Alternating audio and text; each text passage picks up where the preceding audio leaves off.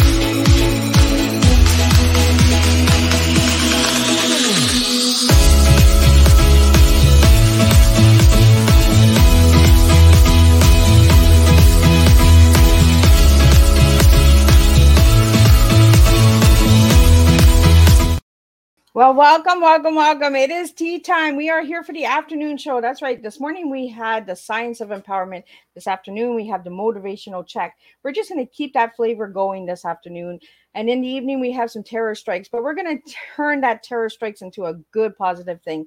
So we're going to do a lot of change and a lot of spilling, and we're going to make a big old mess here on Tea Time with Miss Liz. So we're going to get started with the disclaimer and the bio and all that good stuff. And then we got the amazing Terry Tucker that will be joining us, and he's going to spill a good, strong tea. I'm telling you, you want to share this tea time. You want to share with all of your friends and family, because we're going to spill a good, strong TEA this afternoon on Tea Time with Miss Liz. The disclaimer for Miss Liz is Tea Time live shows. Miss Liz, myself, is going live using StreamYard. Before leaving a comment, please grant StreamYard permission to see your name at StreamYard.com. Please be advised that the content brought forward for any Tea Time show hosted by Miss Liz is always brought forward in good faith. However, may bring forth dialogues and opinions that are not representative of my platform. The facts and information are perceived to be accurate at the given time of airing. All Tea Time guests and audience participants are responsible for using their good judgment in taking any action that may relate to the discussion. The content brought forward may include discussion for some where they may be emotionally at risk. It is significant to know that this show is engaging in discussion forums only to offer and inspire awareness and connection, and is not providing therapeutical advice. If you have any questions about the disclaimer or the panelist discussion, you may freely contact me, Miss Liz, through my email at bookingmissliz@gmail.com. Moving forward, should you choose to voluntarily participate in today's show in any aspect, I myself, Miss Liz, welcomes you. And should you decide that the show is not made for you at this time, I respect that wish, and I will see you at a later show at a later date and time. And again, all tea times are done on Thursday this year, 10, 3, and 7 p.m. If it's on a different day, it's a rescheduled tea time. This is how Miss Liz rolls. We just keep spilling the teas. So next we got the incredible Terry Tucker here. I am super excited for this tea time because this man has really gone through everything. He's done the ups, the downs, the ins, the outs. He's really just made a really impactful life. And he's here to motivational check you all in. That's right. We're checking you in today. Terry Tucker is a motivational speaker, author, and international podcast guest on the topic of motivation, mindset, and self-development. He has a business administration degree from the Citadel, I think I'm saying it right, where he played the NCAA division, college basketball, and a master's degree from Boston University. In his professional career, Terry has been a marketing executive, a hospital administrator, a SWAT team hostage negotiator, a high school basketball coach, a business owner, a motivational speaker, and for the past 10 years, a cancer warrior, what has resulted in the amputation of his foot in 2018 and his leg in 2020. He is the author of the book, Sustainable Excellence, 10 Principles of Leading Your Uncommon and Extraordinary Life. Terry has also been featured in Authority, Thrive Global, and Human Capital Leadership magazines. Now let's get Terry in here and let me have some tea so I can take a sip and sit back for a few minutes. Welcome, Terry. Liz, thanks for having me on. I'm really looking forward to talking with you today. It was a mouthful, was it? It was, but you did a great job with it. So thank you. So Terry, let's start. I do this with all of my guests. Let's start with the little Terry to the big Terry, and let's get in between all of the grooves and grooms.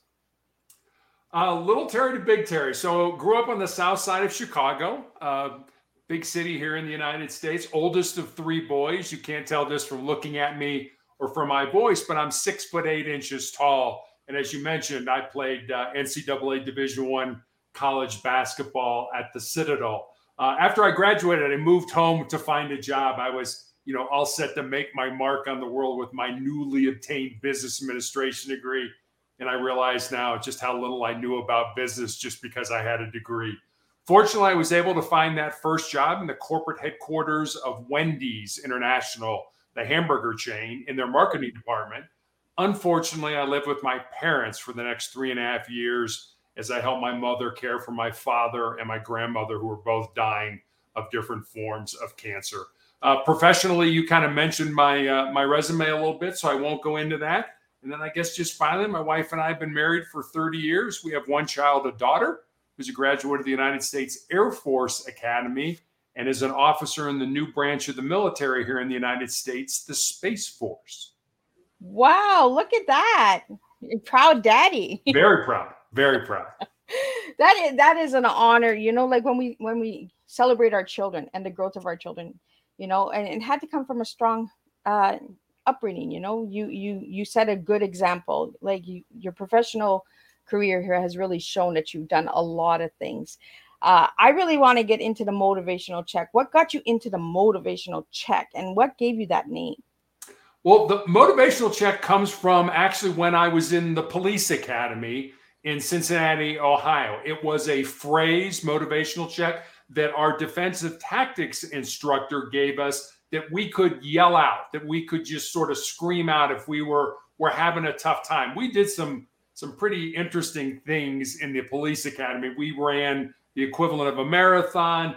This guy would take us there was an apartment complex that had this huge fountain out in front of it. And the fountain only had about 6 inches of water, but we would run like 5 miles to the fountain, get in the fountain, get all wet, doing push-ups and sit-ups and all that kind of stuff, and then run 5 miles back. So it was a phrase that he gave us that if we were just having a tough day, if we didn't think we could go on, that we could just yell out. And the rest of the class would respond. We were the 84th recruit class in the police academy. We would yell out, 84, just to let the person know that, hey, you're not alone.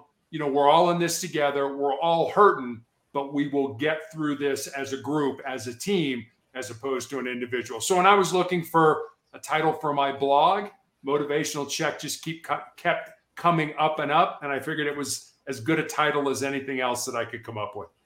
Well, with your whole story, like all the research I do, because I do a lot of homework on my guests. When I did the research on you, Terry, it showed that you just kept going. Like the motivation just kept going. No matter what came your way, you just kept checking it off. This is going to happen, but I'm going to put a check and we're going to get through this. I want to get in a little bit into your story with the cancer. When were you diagnosed, Terry, and how did you find out about it? So 2012, so it's been almost 11 years now. 2012, I was a girls' high school basketball coach in Texas, and I had a callus break open on the bottom of my left foot, right below my third toe. And initially, I didn't think much of it because as a coach, you're on your feet a lot. But after a few weeks of it not healing, I made an appointment and went to see a podiatrist, a foot doctor friend of mine. And he took an x-ray and he said, Terry, I think you have a cyst in there and I can cut it out. And he did. And he showed it to me. It was just a little gelatin sac with some white fat in it. No dark spots, no blood, nothing that gave either one of us concern. But fortunately or unfortunately, he sent it off to pathology to have it looked at. And then 2 weeks later, I received a call from him. And as I mentioned, he was a friend of mine. And the more difficulty he was having explaining to me what was going on, the more frightened I was becoming. until finally he just laid it out for me. He said, Terry, I've been a doctor for 25 years. I have never seen the form of cancer that you have. You have an incredibly rare form of melanoma. And most people think of melanoma as too much exposure to the sun and it affects the melanin, the pigment in our skin. This has nothing to do with sun exposure. This is just a rare form that appears on the bottom of the feet or the palms of the hands. And just for educational purposes, there's an even rarer form of melanoma that appears in your mucous membrane. So in your nose or your mouth or something like that. So I got this rare form of melanoma, and he said, you know what? You should be treated at MD Anderson Cancer Center in Houston because it's so incredibly rare. And that started my, I guess, 11-year now odyssey through cancer. So is the cancer gone? Is it in remission? No, it is in my lungs. It's been in my lungs since 2020. I have been on a clinical trial drug for the last 2.5 years. I'm treated every 3 weeks for an entire week, get a couple weeks off, and then get treated. And I've been doing that cycle for 2.5 years. The cancer has shrunk the tumors, but they are still there. So I am considered what's called stable right now. Well, I hope that you get in remission. We're going to do a lot of prayers for you, Terry. But you're that motivational check, so we're going to check that off, and we're going to get it in remission. And it is a rare cancer. Like a lot of people, they just assume the normal ones, right? Like the ones that everyone talks about, the breast, the prostate, and lungs, and all of that. But we don't talk about the rare cancers. So I really hope that we get good news for you, Terry, and like you're still kicking along. So let's get that motivational going on. How do you impact an audience when they're coming in and they're all like, ugh? How do we get them moving? I think a lot of it has to do with authenticity. You need to be an authentic individual. I go on these podcasts and I talk about motivation and things like that, but I also say I don't know if I have all the answers. I mean, I have things that have worked for me. And what I'm trying to do now is share them with people in the hope that, I'm giving them something that maybe would work for them. I mean, we all experience hard times, difficult times in our life. And a lot of times those conditions can paralyze us. We don't know where to go. We don't know what to do. We're kind of stuck. And I found some things over these 11 years of, having my foot amputated, my leg amputated, and things like that have worked for me. Like I said, I don't know if they work for other people. Other people have told me that they do. So that's why I'm kind of putting them out in the world just to see, hey, maybe this is something that you could use. So I think authenticity, being genuine, realizing that, you don't have all the answers is one. I think also having character, being a person of good character. Tell you a quick story. I had an interview one time for a marketing job, and I was meeting with the senior vice president for marketing. And we spent 90 minutes, an hour and a half.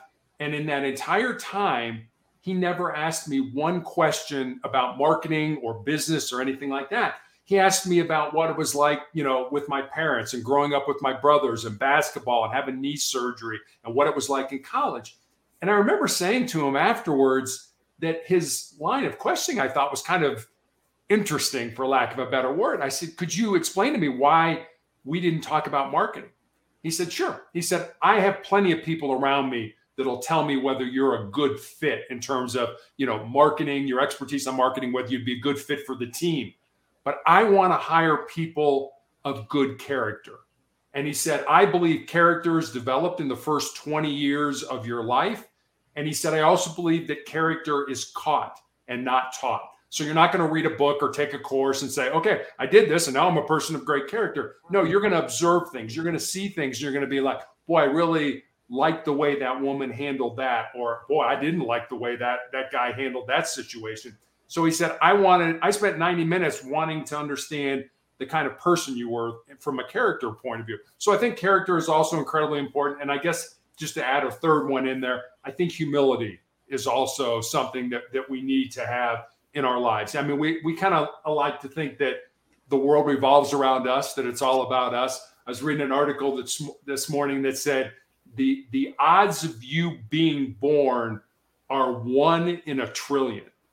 And if you think about that, if you think how, we all think we're great, but we're on this little marble that's in this huge galaxy that's in an even bigger universe, but we think it's all about us. It's not all about you. I always used to tell my basketball players, you're unique, but you're not special. So don't think that it's all about you. It's more about giving of yourself. I like that statement. You are unique, but not special, because it really opens up the mind of understanding that we have to stop labeling everybody as special, unique. We bring something different to the table. We bring different flavors. Like this morning, we were talking about the science of empowerment, and we were talking about it is a choice that we make to better our lives, or better as a basketball coach, coaching your team and your girls and that. I'm sure you're saying, well, you have to take that step if you want to get to that goal. You have your team here, but at the end of the day, it's you that has to make that impact of joining the team too.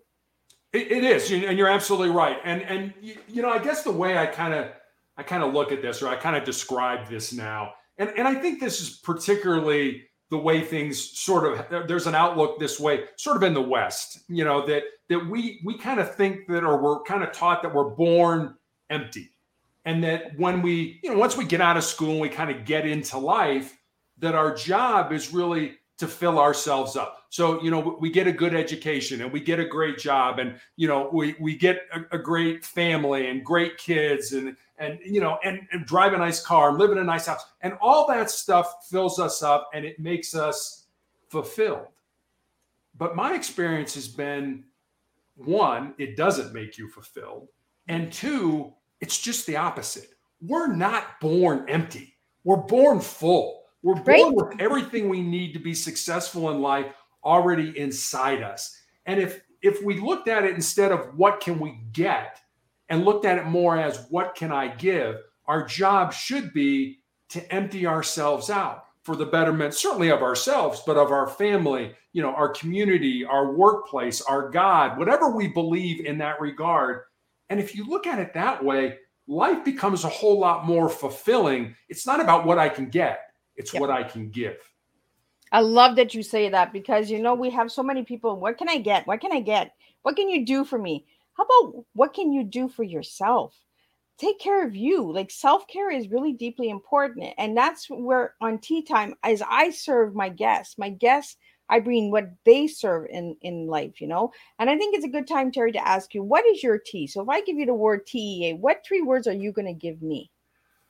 I'm probably going to give you transition for the T. I mean, I've been down a lot of rabbit holes in my life in terms of employment and things that I've experienced. The E, I think, would be education. I've always said, I always believe this, and I've said it to my players numerous times, you need to be a lifelong learner. It's not like you go to school and then you stop learning. A lot of people do that. But I think it's important to be a lifelong learner, to be curious, to ask questions, to not just take things on face value. So I think that would be the E. And then the last thing I think I would say would be the A would be for attitude. And I think attitude maybe goes a little bit deeper. I couldn't find a word that began with A that was for mindset. But I really think that, the mindset, how we look at ourselves, like you said, how we look at life, is really, it all starts in our mind. If we can't control our mind, then everything else is kind of out the window, and you're really kind of at the mercy of what life presents you. You can control your mind. You are able to do that. It's amazing what you can accomplish. Well, it's like you said, the character, right? The character's attitude. If you don't have a good attitude, you're going to be like, you're getting it to the side, and I'm really amazed that that's 2 guests this morning and this afternoon to give me the word attitude.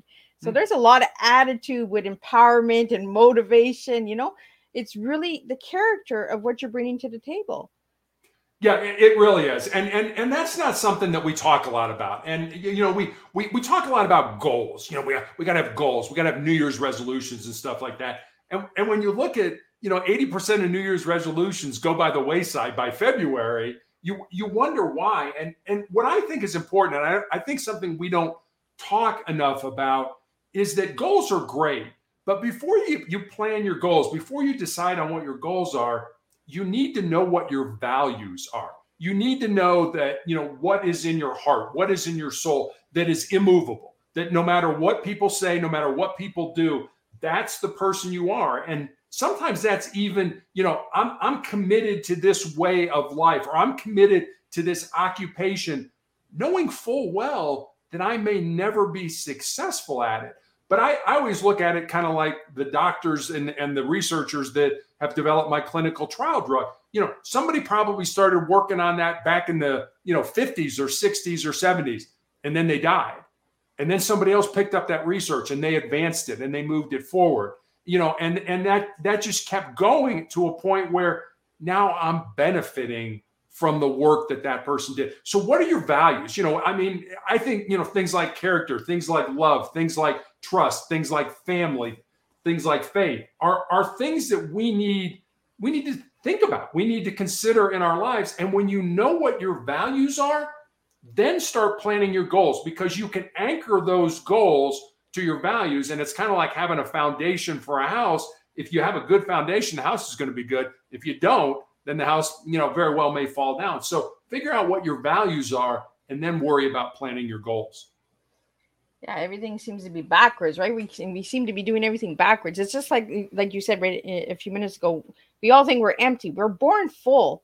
It's how we empty that cup. It's how we empty ourselves by what the society tells us, the programming tells us, just follow your heart, follow your, what people are giving you, take it back as a lesson, a blessing, like even when I've gone through a lot of hard stuff, Terry, in my life as well. And I've taken it and I turned it into a positive. I take my pain and I turn it into something stronger. And I say, you know what, this pain is not going to eat at me. And I get that from you too. When I looked at you and did some research on you, I see Terry as, nope, you're not getting me. I'm going to check this off too. I'm going to check, the motivational check of life.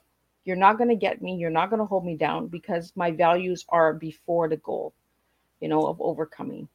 Exactly. And that's just, it's the old saying of, when life gives you lemons, make lemonade, and that's true. But we tend to get in our own way, and you're looking at me now. I look perfectly fine. But I'm in a wheelchair. I don't have a leg. I've got tumors in my lungs and things like that.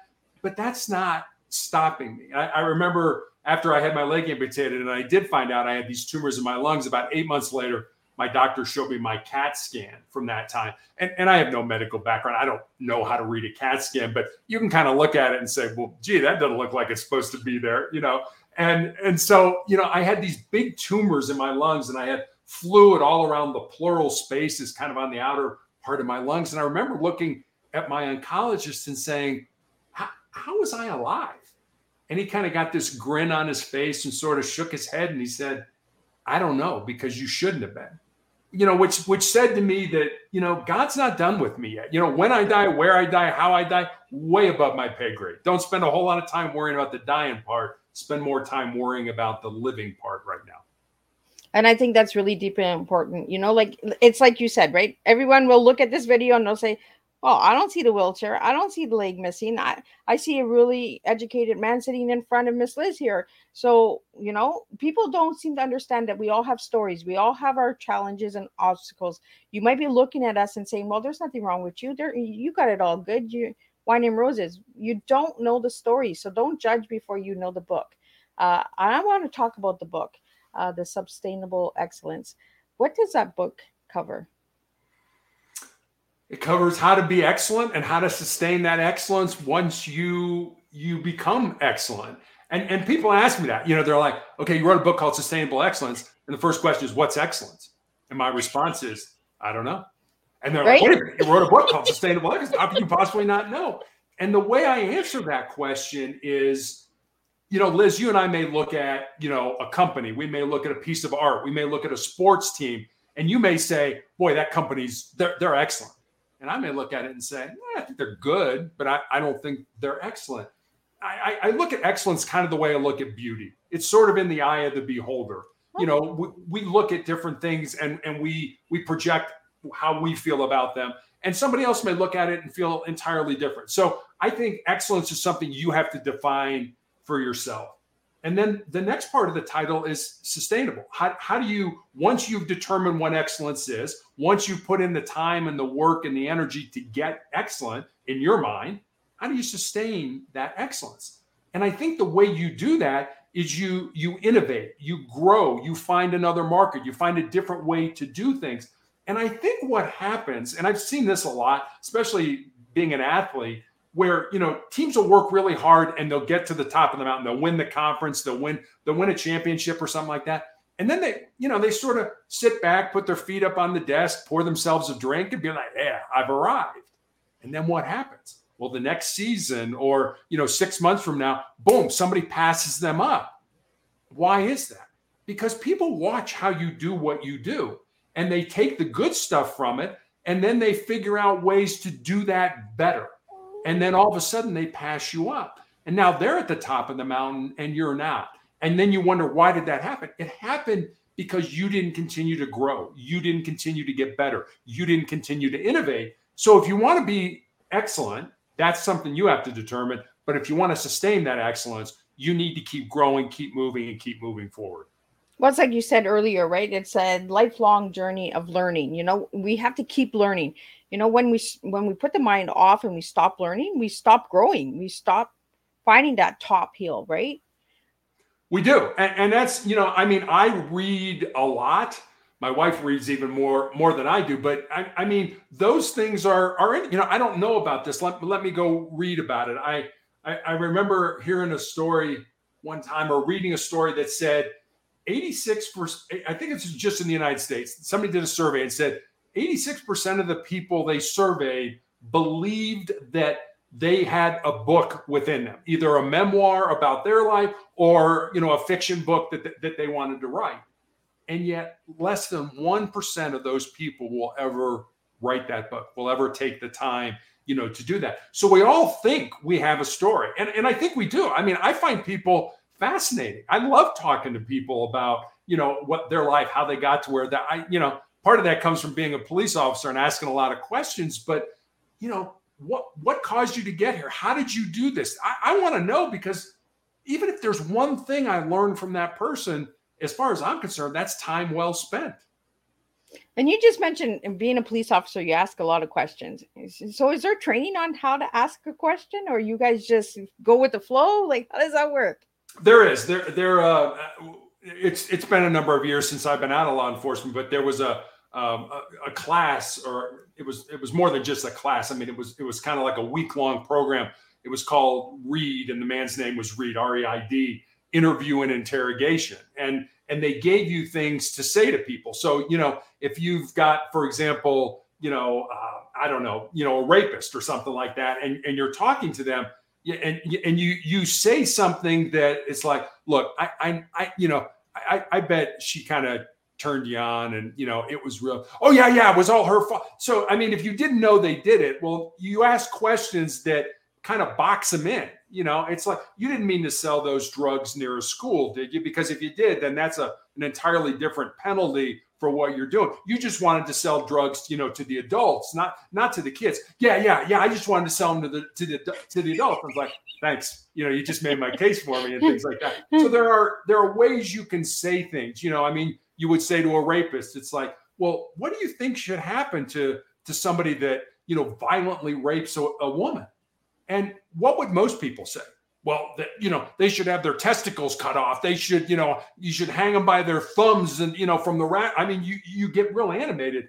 Well, somebody that is a rapist will give you something like, well, they should probably get treatment, or, they will give you some soft answer that would like, okay, that leads you more down. This is probably the person that did this crime, because if it were you, if somebody raped you or somebody you love, you would, you'd want to kill them, and you would be irate. And so that's the answer you would expect. And for somebody who did it, and they're kind of soft selling what should happen to them, it kind of gives you an idea that they probably committed the crime. Not always, but it just leads you in the right direction. Well, and it's almost like you come in like a smooth cup of tea, and just let them spill it. You do. And that, that was part of being a negotiator. That was part of, of saying something. It was called tactical empathy, where I want to understand why we're here. What happened? How did we get to this point? And you let the person talk with the understanding that it's not, I don't necessarily agree with you, but I want to understand why you're here, because we're trying to build rapport and things like that. And one of the things that we did as negotiators is we asked how, how and what questions, and tried to stay away from why questions, because why sounds kind of accusatory. Well, Liz, why did you do that? Ooh, wait a minute. Is he accusing me? As opposed to, well, how did we get here, Liz? That's a little more soft sell. Or, Yep. well, what can we do to get through this? And that's another thing. What and how questions kind of lead the other person without them realizing it to help me get them out safely. I want you to engage with me on how we're going to solve this problem, as opposed to a why question that's more accusatory of why you did what you did. Well, it kind of puts them on defense right away, right? Yeah. Like they're like, I'm coming in and I'm biting, right? Exactly. Exactly. So Terry, you've been a SWAT hostage negotiator. So how did you get into that? So I actually applied. So for those who don't know how SWAT is usually set up, either in a sheriff's department or any kind of local law enforcement, there's usually two groups. One is the tactical team, and those are the men and women, with the guns and the armored cars and what we used to call the toys. And then there are the negotiators. And we used to always say, if we did our job correctly, then the tactical team didn't get to use their toys. And so there was an opening on the Cincinnati Police Department negotiating team. I put in for it.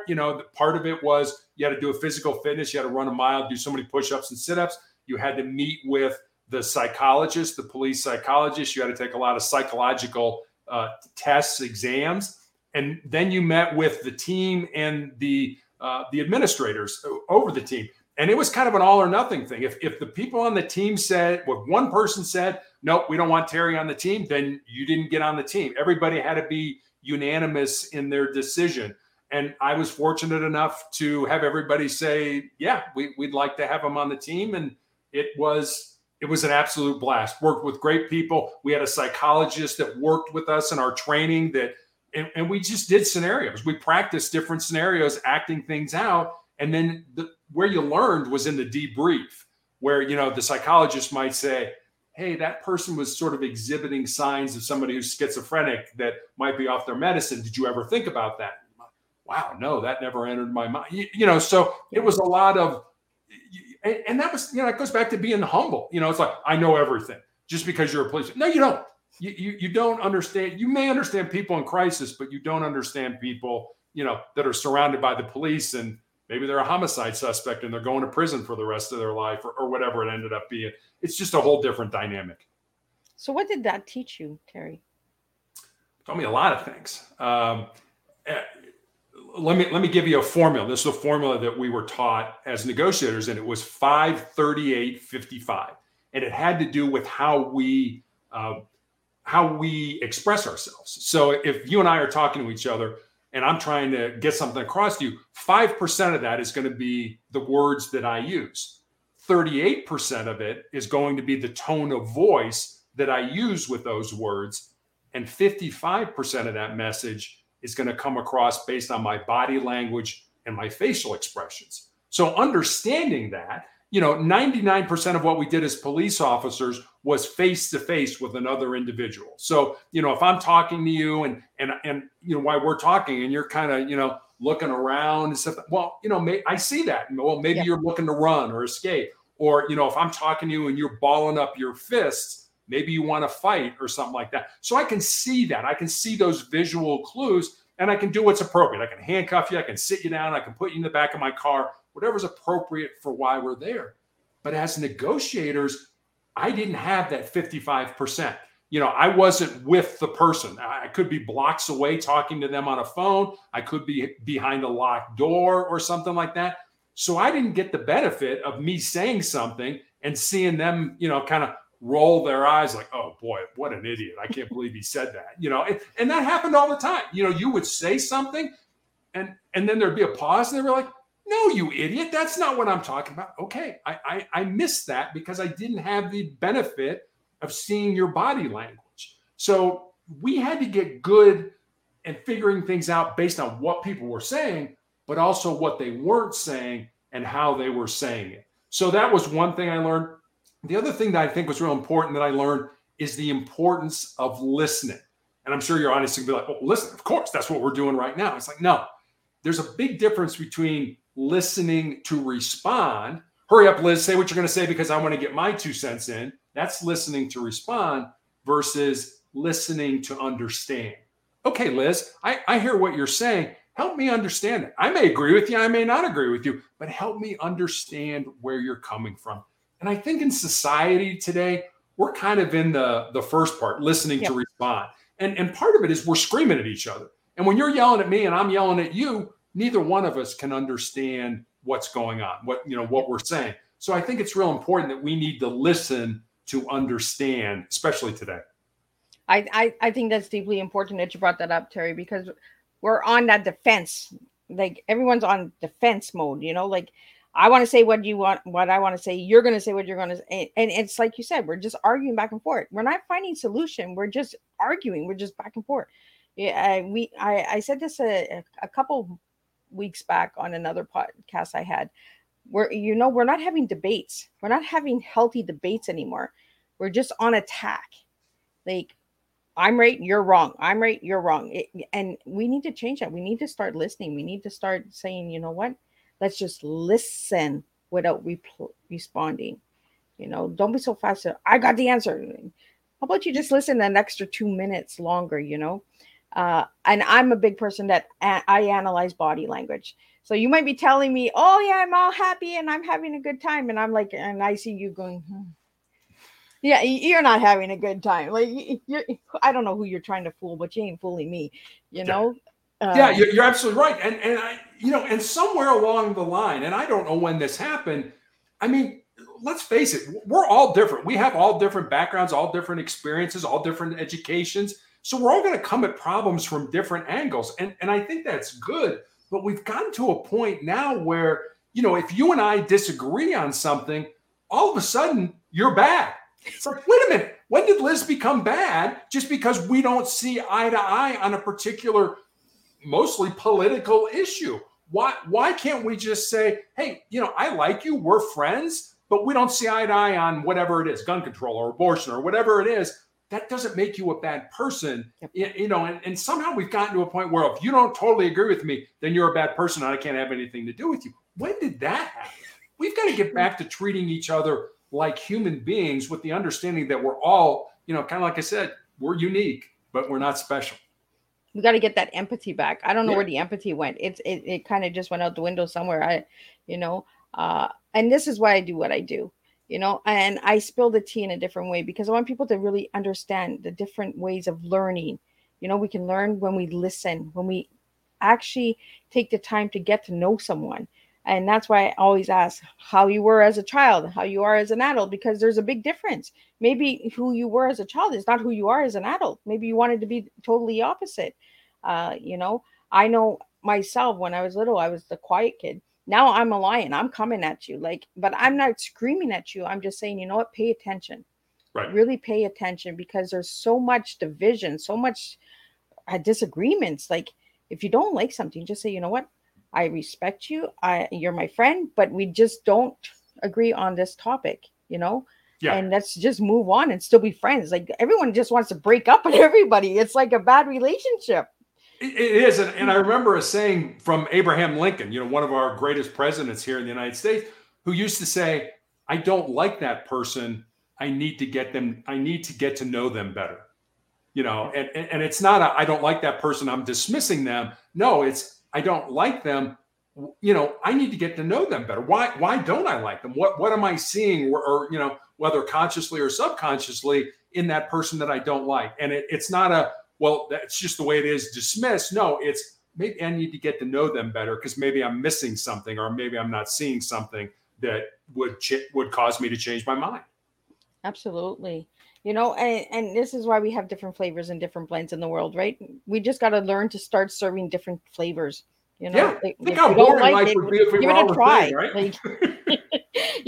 I don't like black tea, but I'll drink black tea because I'm going to give it a try. Sure. And I think if we took that aspect in life, and we took that angle in life, we might understand a little bit more, and humanity might actually come to peace and not make war anymore. I just find like everyone is just at war with everybody, and I'm just like, you know what? Here's Miss Liz's tea. Drink some tea. Yeah, exactly. Let's just take some time. Right? Yeah. So Terry, I want to get into we talked about the books and that. I want to talk about your favorite color and the word that you gave me. I asked all my guests this, what their favorite color is, and you gave me royal blue. Why that color? You know, I've always gravitated to that color ever since I was a kid. I thought it was majestic. I thought it was powerful. I guess it's just a color. You know, I mean, I like dark suits. I'm old, so suits are, you know, I mean, it's kind of what I enjoy wearing when I can. But I mean, you know, I have a bunch of ties, and a lot of them have royal blue in them and some things like that. So royal blue is it's just been a color that I don't know how to describe it. It's part of me. It's something that I enjoy. When I was, you know, putting my blog together, it was like, well, is it going to be greens or red? No, it's going to be blues. You know, blues are, you know, and there's some royal in there as well. So it's just something that's always, I guess, spoken to me. And I love when my guests like love the colors for a reason, you know, like you feel that it's powerful and, you know, it pulls you in. It does. Instead of just saying, oh, well, I like blue because it looks good on me.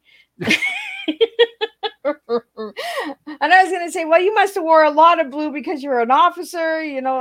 Well, I did. Yeah, there you go. You know, the SWAT, I don't know what color SWAT wears, but, you know, it's a dark color again. Yep. So it's just, and I never looked at blue as a powerful color. I always looked at, you know, green as power, you know, but blue, that's, you know, you just opened my mind to something. I was just like, I never looked at it that way. So, and then I asked you what word describes you as an individual, and you gave me tenacious. You gave me tenacious.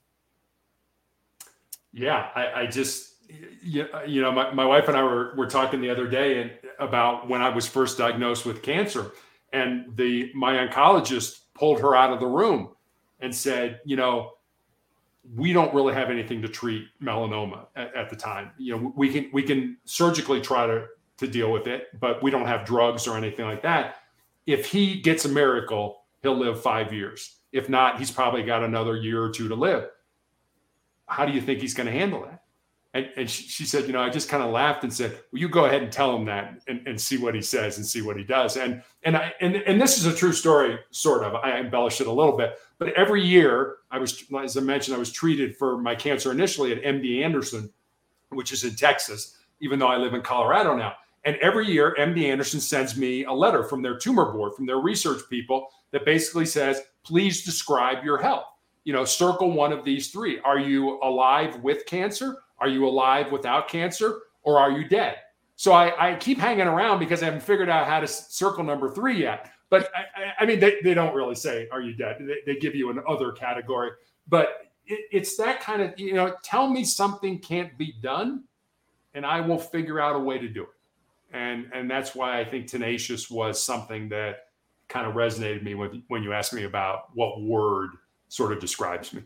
I kind of like that, Terry, that you said that, you know, like, tell me I can't do it and I'm going to find a way, you know, that's really big, strong motivation right there. You know, just tell me I can't, and I'm going to show you I can, you know, and that's a big check right there. You know, so if anyone out there is looking for 5 tips on motivation, what tips would you give them? Yeah, you know, when we talk about motivation, you know, my blog is called Motivational Check. I talk about motivation, but when people ask me about it, I'm like, it's not enough. Like, what do you mean it's not enough? It's the name of your website. It's motivation is not enough. With motivation, and I don't know if I'm going to give you 5, but I'm going to give you 2. With motivation, I'll take 2.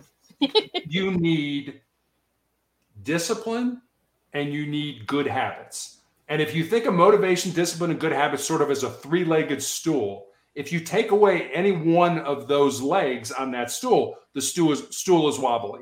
It's not going to support you. So if you have motivation, but you don't have good habits and you don't have the discipline to implement those habits, it really isn't. It isn't going to help you. I mean, if you're motivated as crazy, like crazy, but again, you don't have good habits or discipline, not going to happen. If you're not disciplined, but you have good habits and you're motivated, it's not going to work because you're not going to do those habits because you're not disciplined to do them. And then I guess finally, if you have motivation and discipline, but you have terrible habits, then it's going to be awful hard for you to be successful or to get done what you want to get done. So you need all three. And if you're lacking one, it's going to be incredibly hard for you, to get what you want to become successful in life. So I always say, motivation is great. And it sort of comes from us. We have to decide that. But if you have lousy habits and you're not disciplined to implement those things, it's going to be awful hard to get what you want in life. So for anybody that doesn't know what discipline is, what is discipline, Terry? Discipline is basically doing what you need to do to be successful. There was a football player here in the United States by the name of Jerry Rice who used to say, "Today I will do what others won't so that tomorrow I can do what others can't." So discipline is, hey, I don't really want to do that right now. And I talk a lot about embracing pain and difficulty. And what I recommend to people, and it's like, well, how do you implement that in your life? It's pretty simple. Whatever you don't want to do, go do it. I don't want to I want to hit the snooze button. No, get up. Do that. I don't want to study for this test. No, go study for the test. Nah, I don't really want to clean the house right now. Go clean the house. No, I don't want to get off the couch and go to the gym. Go to the gym. So the things you don't want to do in life, you need to do, because what that'll do is callous your mind, kind of like we have calluses, on our hands and feet like that, from using, from doing, from making things happen. It's the same way. Do things you don't want to do, and it will callous your mind so that you can handle pain and you can be a resilient individual. And I think that's really important, that we understand what real discipline is. And I like the examples that you gave us, as a mom, when my kids say, "Oh, I don't want to make my bed," well, make your bed. Yeah. And you're going to feel better because at nighttime when you go into bed, your bed is going to be a nice crisp bed again. And it's going to feel good to go to bed instead of on all crumply sheets. Right. We just really got to do what we don't want to do, and we get through it. And it's that push and that drive to continue. We get obstacles in our lives or challenges in our lives, and we're like, oh, how do we get through this? We just do it. We find a way, right? You do. And I was on a podcast yesterday. I was telling this story. Jesse Itzler was the part owner of the Atlanta Hawks in the National Basketball Association here in the United States. He's married to Sarah Blakely.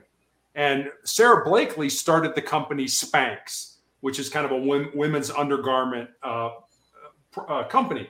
And he was telling the story. He said, if Sarah would have waited until everything was everything was lined up, she had everything figured out.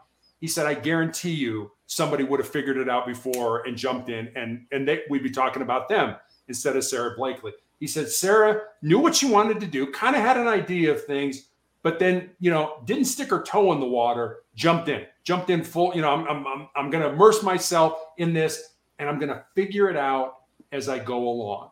So, don't, if you get a great idea, there's an old saying that goes, if you think if there's a 70% chance you're going to be successful, then do it. Then take a shot at it. Then go for it.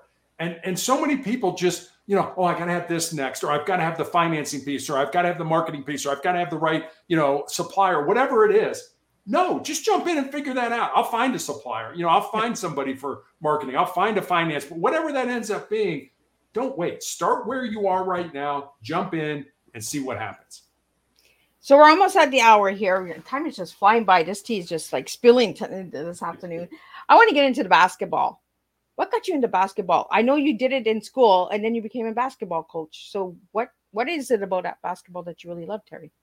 I think what team sports taught me, and when I was a kid, I started, football, I played baseball, I played basketball, I played all those things, but I really kind of specialized in sports, in basketball, because one, I was 6'8" tall. When I was 13 years old, I was 6'5". So it was kind of a natural extension to do that. But I think what one of the things that team sports taught me And for me, it was sports. I think whatever team you're on, whether it's your family or, your job or your church, whatever it is the importance of being part of something that's bigger than yourself.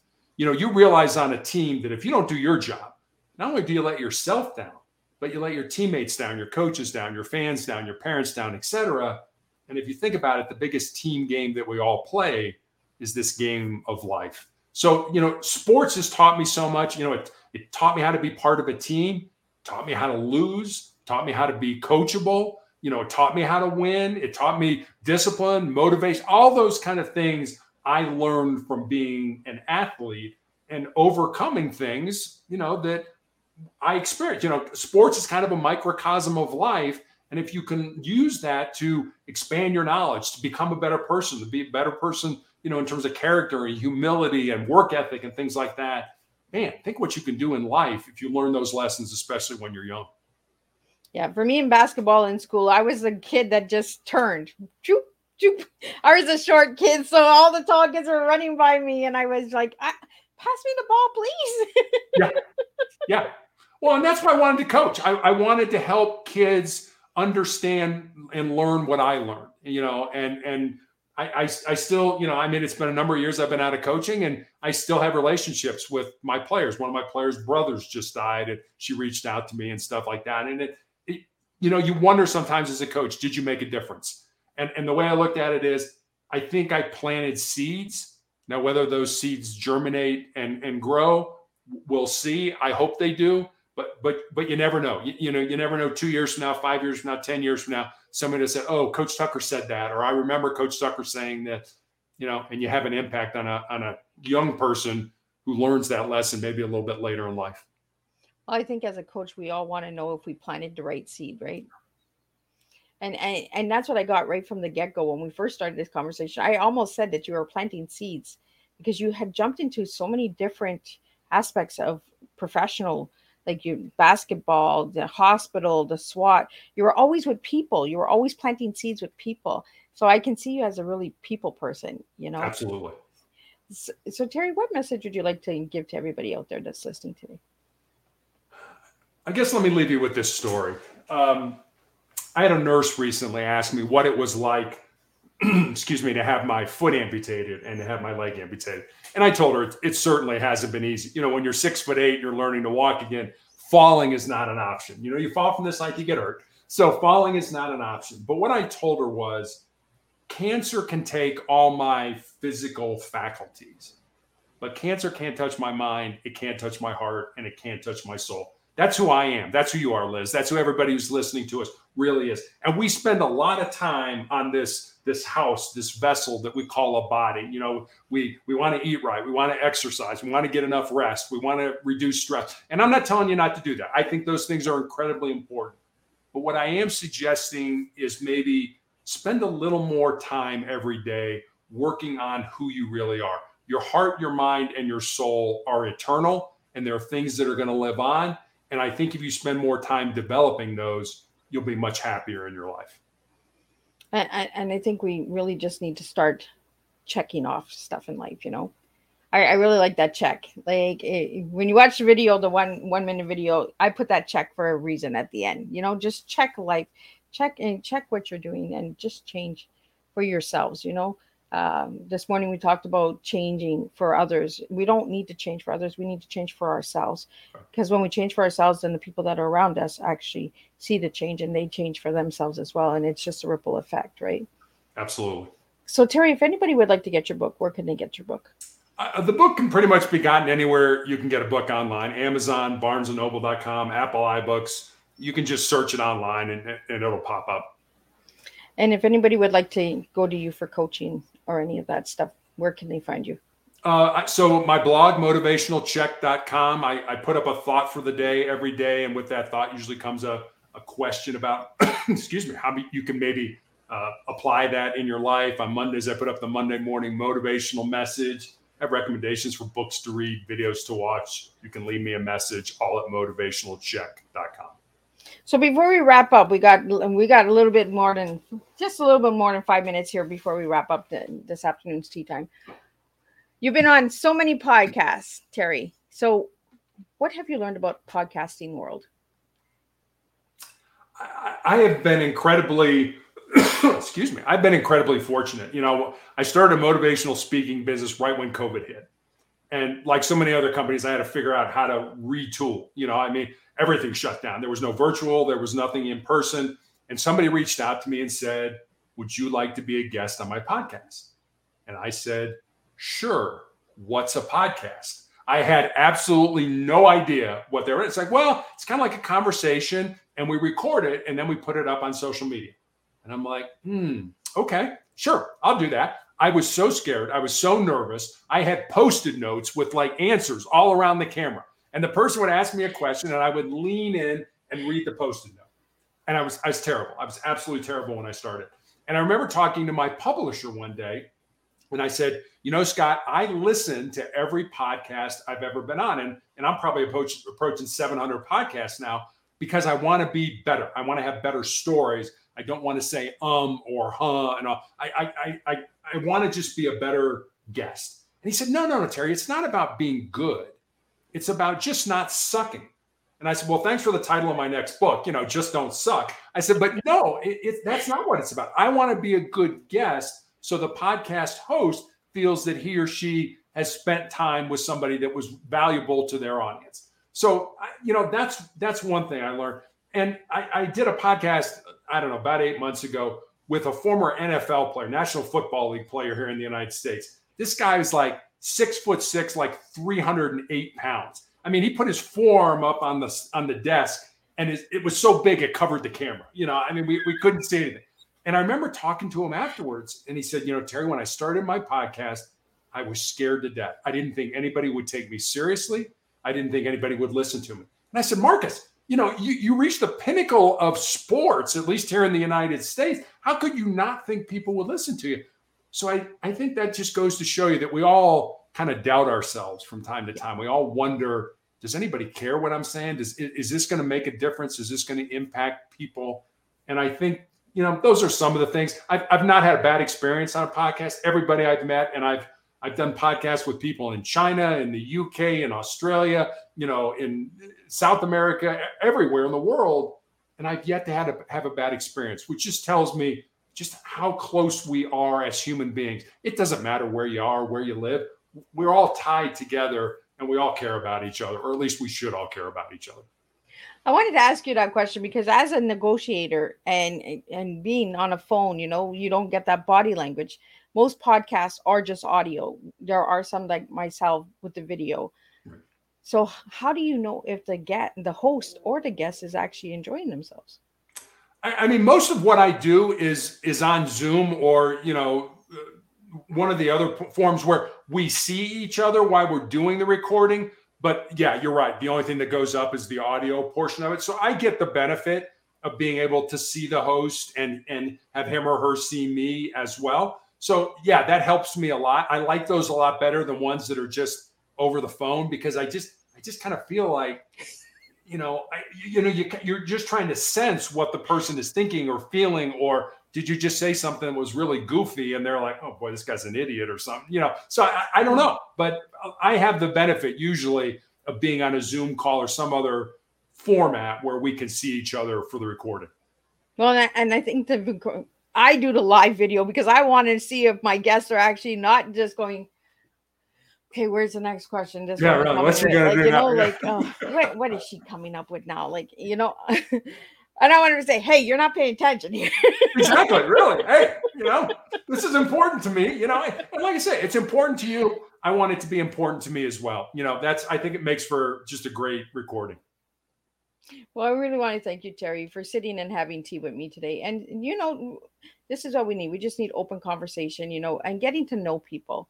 Yeah. And, ask the right questions. There's no wrong question out there. There is if you're looking for trouble, if you're looking for debate and division, then, this table is really just authentic and we just want to serve a regular, good, strong cup of tea, like going to grandma's house. So I want to thank you, Terry, for sharing all of your good, incredible information with all of us today and your story, most of all. And I'm going to send my prayers to you and keep you in my thoughts and that. And I want to thank you for joining me. And I'll see everybody at 7 p.m. with the next tea time, the third one of the day. And then we're going to wrap it for this week. And we'll be back next week and we do it all over again, 3 new tea times. So I'll see everybody at 7 p.m. with Joseph M. Lamar, where we'll be talking about his book that he wrote that's called Terror Strikes. So again, until then, just keep serving your TEA to the world.